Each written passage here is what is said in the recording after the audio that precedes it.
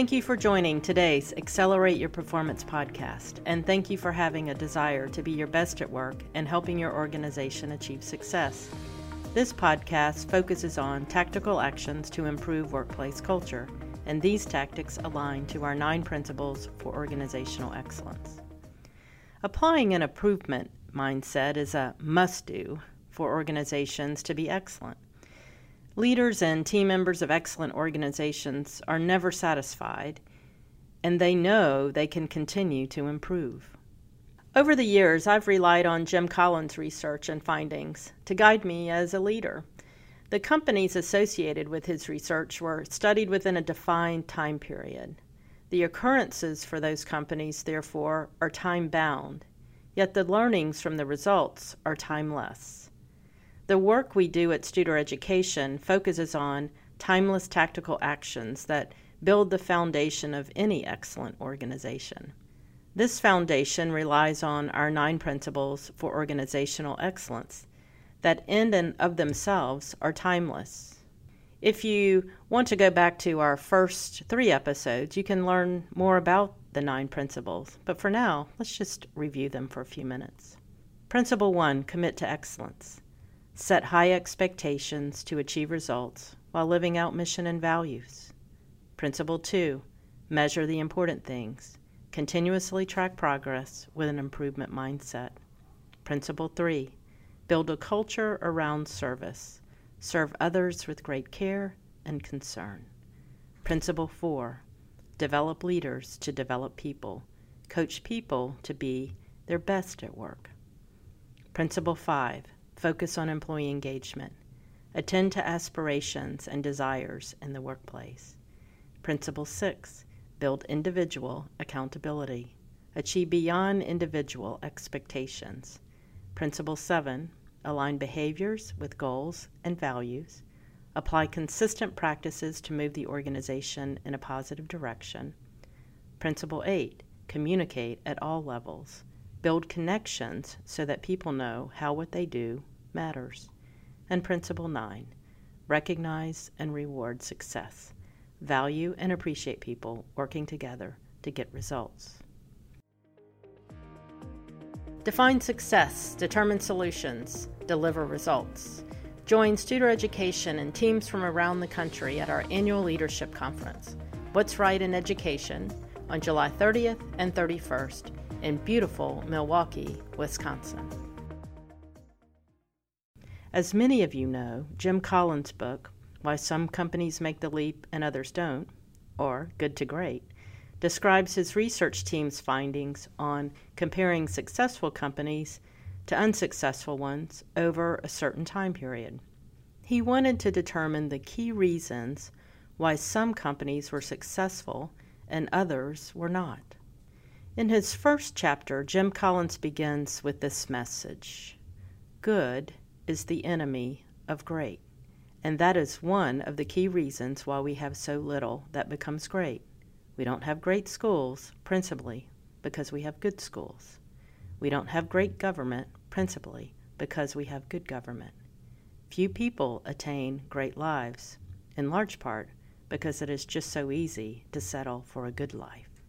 The vast majority of companies never become great, precisely because the vast majority become quite good, and that is their main problem. Over the years, Jim Collins' research has helped me continue to shape and reshape the timeless concepts as we focus on turning these learnings into tools and tactics leaders and employees can use to continuously improve and strive for excellence. I consider Collins' research foundational to understanding how companies and organizations choose greatness and become great. His work has also focused on how and why some companies fell apart. 20 years after the Good to Great study, we continue to find some organizations perform at poor, good, and excellent levels. And some companies he studied that were once excellence don't exist today. He wrote a second book called How the Mighty Fall, where he studied why companies that have been around for a long time go out of business. What continues to be true are some foundational areas for building excellent companies. What I think has changed is that the external environment and influencers for how we live today simply force us to be in a constant state of change. External pressures and change continue to push us to lead with high urgency for improvement and change. Even the type of organizations that have been foundational to the way we live, such as schools, higher education institutions, healthcare organizations, and government, are faced with a changing landscape.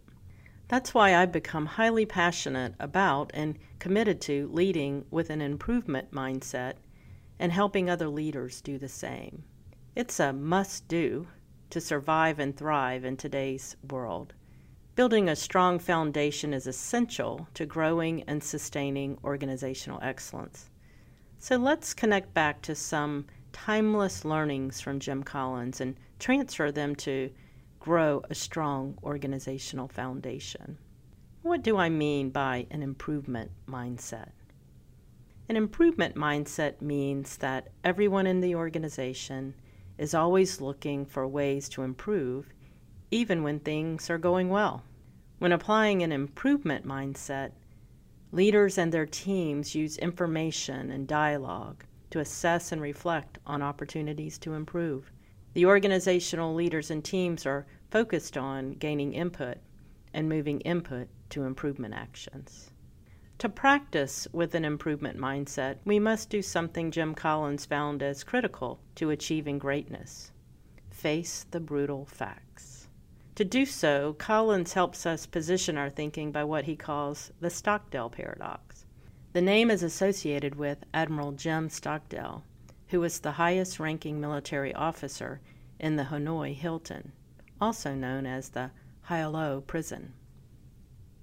During the Vietnam War, the North Vietnamese held POWs in this prison, and the North Vietnamese government used extreme methods of torture on Americans to extract information.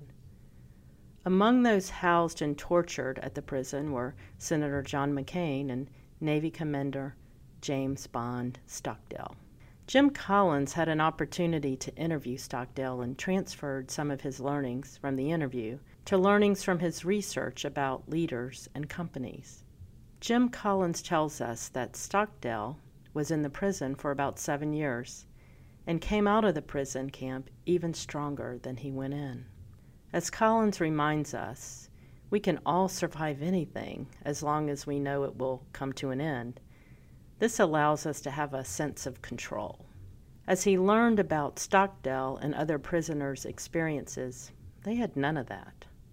At a meeting with Stockdale, Collins asked him, "How did you not let those oppressive circumstances beat you down? How did you not get depressed?" And he said, "Well, you have to understand, it was never depressing. Because despite all those circumstances, I never ever wavered in my absolute faith that not only would I prevail, get out of this, but I would also prevail by turning it into the defining event of my life that would make me a stronger and better person." And Collins asked, "Who failed to make it out?" He said, "Oh, that's easy. I can tell you who didn't make it out. It was the optimists. They were the ones who always said, 'We're going to be out by Christmas.' Christmas would come, and it would go, and there would be another Christmas, and they died of a broken heart." Then this is what Stockdale empathetically told Jim Collins he learned from those years in highly oppressive constraints and conditions in the prison camp. Stockdale told Collins, "You must never, ever, ever confuse, on the one hand, the need for absolute, unwavering faith that you can prevail despite those constraints, with, on the other hand, the need for the discipline to begin by confronting the brutal facts, whatever they are." Stockdale said, "The brutal facts was we were not getting out of the prison by Christmas." So the Stockdale paradox, recorded by Jim Collins, tells us to retain faith that you will prevail in the end regardless of the difficulties, and at the same time confront the brutal facts of your current reality, whatever they might be. Jim Collins calls this approach the marvelous ability to combine faith and facts. He says that the best leaders of the great companies had unwavering faith to succeed at the end game and did so by continuously confronting the brutal facts that were right in front of them. Collins found that every one of the great leaders from his study was comfortable with picking up the rock and looking at the ugly stuff underneath. They saw the ugly stuff, and they had a relentless approach to understanding why the ugly stuff was there and how to make changes to improve. The leaders that led companies to greatness knew that if they didn't confront the brutal facts would confront them. Join Studer Education, our partners, and me at What's Right in Education on July 30th and 31st. Learn with teams from around the country who are deeply engaged in key transformational processes. These are leaders who are creating better cultures, successfully implementing change, and unleashing exemplary results. We explore behaviors that erode culture and learn how to shift our collective mindset of continuous improvement. You can learn more at studereducation.com/WRIE. Our human tendency when we confront information that is not friendly toward us or our work is to deny that ugly stuff. When we share data and results in order to move to solutions, I've seen many leaders and employees deny what's in front of them. I've been guilty of that as well. It's difficult to pick up the rock and uncover the ugly stuff. Sometimes it seems easier to put the rock back in its place and ignore what's underneath. When looking at the unfavorable data, the ugly stuff, we may simply deny the data by claiming the measurement tool is faulty, the sample size is too small, the information is the wrong kind, and so on. Some of this may be true, yet we see what's under the rock with what we have. Rather than put the rock back, let's learn more, test what we see, and accept that we can make improvements. When looking at the ugly stuff under the rock, we may review the data for what it is and then blame someone else for the results. Have you ever heard people say something like, I know it's a problem, but my hands are tied because leaders have the decision-making authority. I can't do anything about it. Or you may have said, I can't make a certain decision about hiring because human resources will only allow us to do it a certain way. Yeah, I think you get the point. When looking at the ugly stuff under the rock, we may review the data and see no way a solution can be found. It's just hopeless that something could change. Let's say in a university we are not improving our retention rate of students. In fact, it's continuing to decline. We may say, we are enrolling more and more students, but they can't afford college. There's nothing we can do to improve retention because these are the students who are enrolling in our institution. What we want to do is get to the place where we have information in front of us, review it for what it is, and uncover more information to learn about the brutal facts aligned to the information at hand. Our end goal is to uncover the layers of meaning from the brutal facts, probe for deeper understandings, and make informed decisions about actions to get better. And then we continue to watch it like a hawk, assess and reflect again and again and again. At times, leaders protect their teams and people in the organization by keeping the ugly stuff under the rock from people. I've found that sharing brutal facts with our teams is motivational. Assuming we have the right people in the right seats, our teams love to take on a challenge and bring potential solutions to the table. Collins tells us that one of the most demotivating actions leaders can take is to hold out from sharing the brutal facts, just simply hoping things will get better. These false hopes are soon swept away by events in the organization that follow with declining results. As the organization swirls downward, the events that occur become more severe and open to others. There's really no more hiding. What's one thing that keeps people from facing the brutal facts to create actions for change? When we think that somehow the results will get better, then we may keep the brutal facts from people. The positive turn is right around the corner, we may think, or the next corner, or the next corner. We may react and make some change without looking under the rock to see what's beneath the surface. Our changes become chaotic and confusion, and we're desperately trying to survive. Why? Why do we do this? Here's the reality. Most of us don't want to change. We want whatever we have created to work out beautifully. When we've worked long and dedicated hours on something, for goodness sake, we want it to succeed.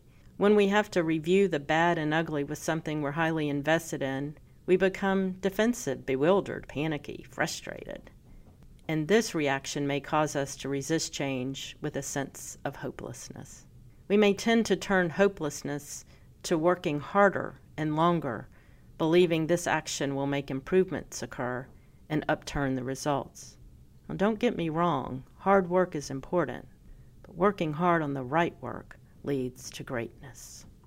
Nothing improves without learning more about what's under the rock and engaging our teams to use data to assess and reflect on why things have occurred. Change comes from seeing a situation as it is and learning what we need to do to improve, and then doing it as we continue to assess and reflect on how well it is working. So this week, reflect on these two questions. Is your organization facing the brutal facts? Does it support an improvement mindset as part of the culture, and why or why not? Do you face the brutal facts about your contribution? Do you have an improvement mindset as part of the expectations you have for growing as a team member of the organization? Why or why not? When I first became a leader, I was scared of facing the brutal facts. I thought that by doing so, it would be a negative reflection on me. What if people thought I was not doing a good job as a leader in particular areas? Reflecting back, I preferred to keep that information under the rock, and then something ugly would surface and I had to handle it. Today, although still tough to see, I know that learning as much as I can about what's under the rock helps me become a better leader and the organization to have the opportunity to grow to greatness. This week, as you walk somewhere, pick up a rock partly buried in the ground. Pick it up, look under it, and think about one or two things in your organization that are staring back at you. Then ask yourself, how do I apply an improvement mindset as I face the brutal facts I see? More to come on just how to do this as we continue with the next series of episodes. Regardless of whether or not we pick up the rock and study what's underneath, we'll have to face the brutal facts. If we don't confront the brutal facts will confront us. Let's play offense. Assess and reflect about the brutal facts by engaging in a dialogue to move input to action. Thank you for tuning in to Accelerate Your Performance. I look forward to connecting with you on our next podcast episode, where we will learn more about how to face the brutal facts. We will focus on how we manage our emotions when reviewing feedback from others about our work. Have a great week.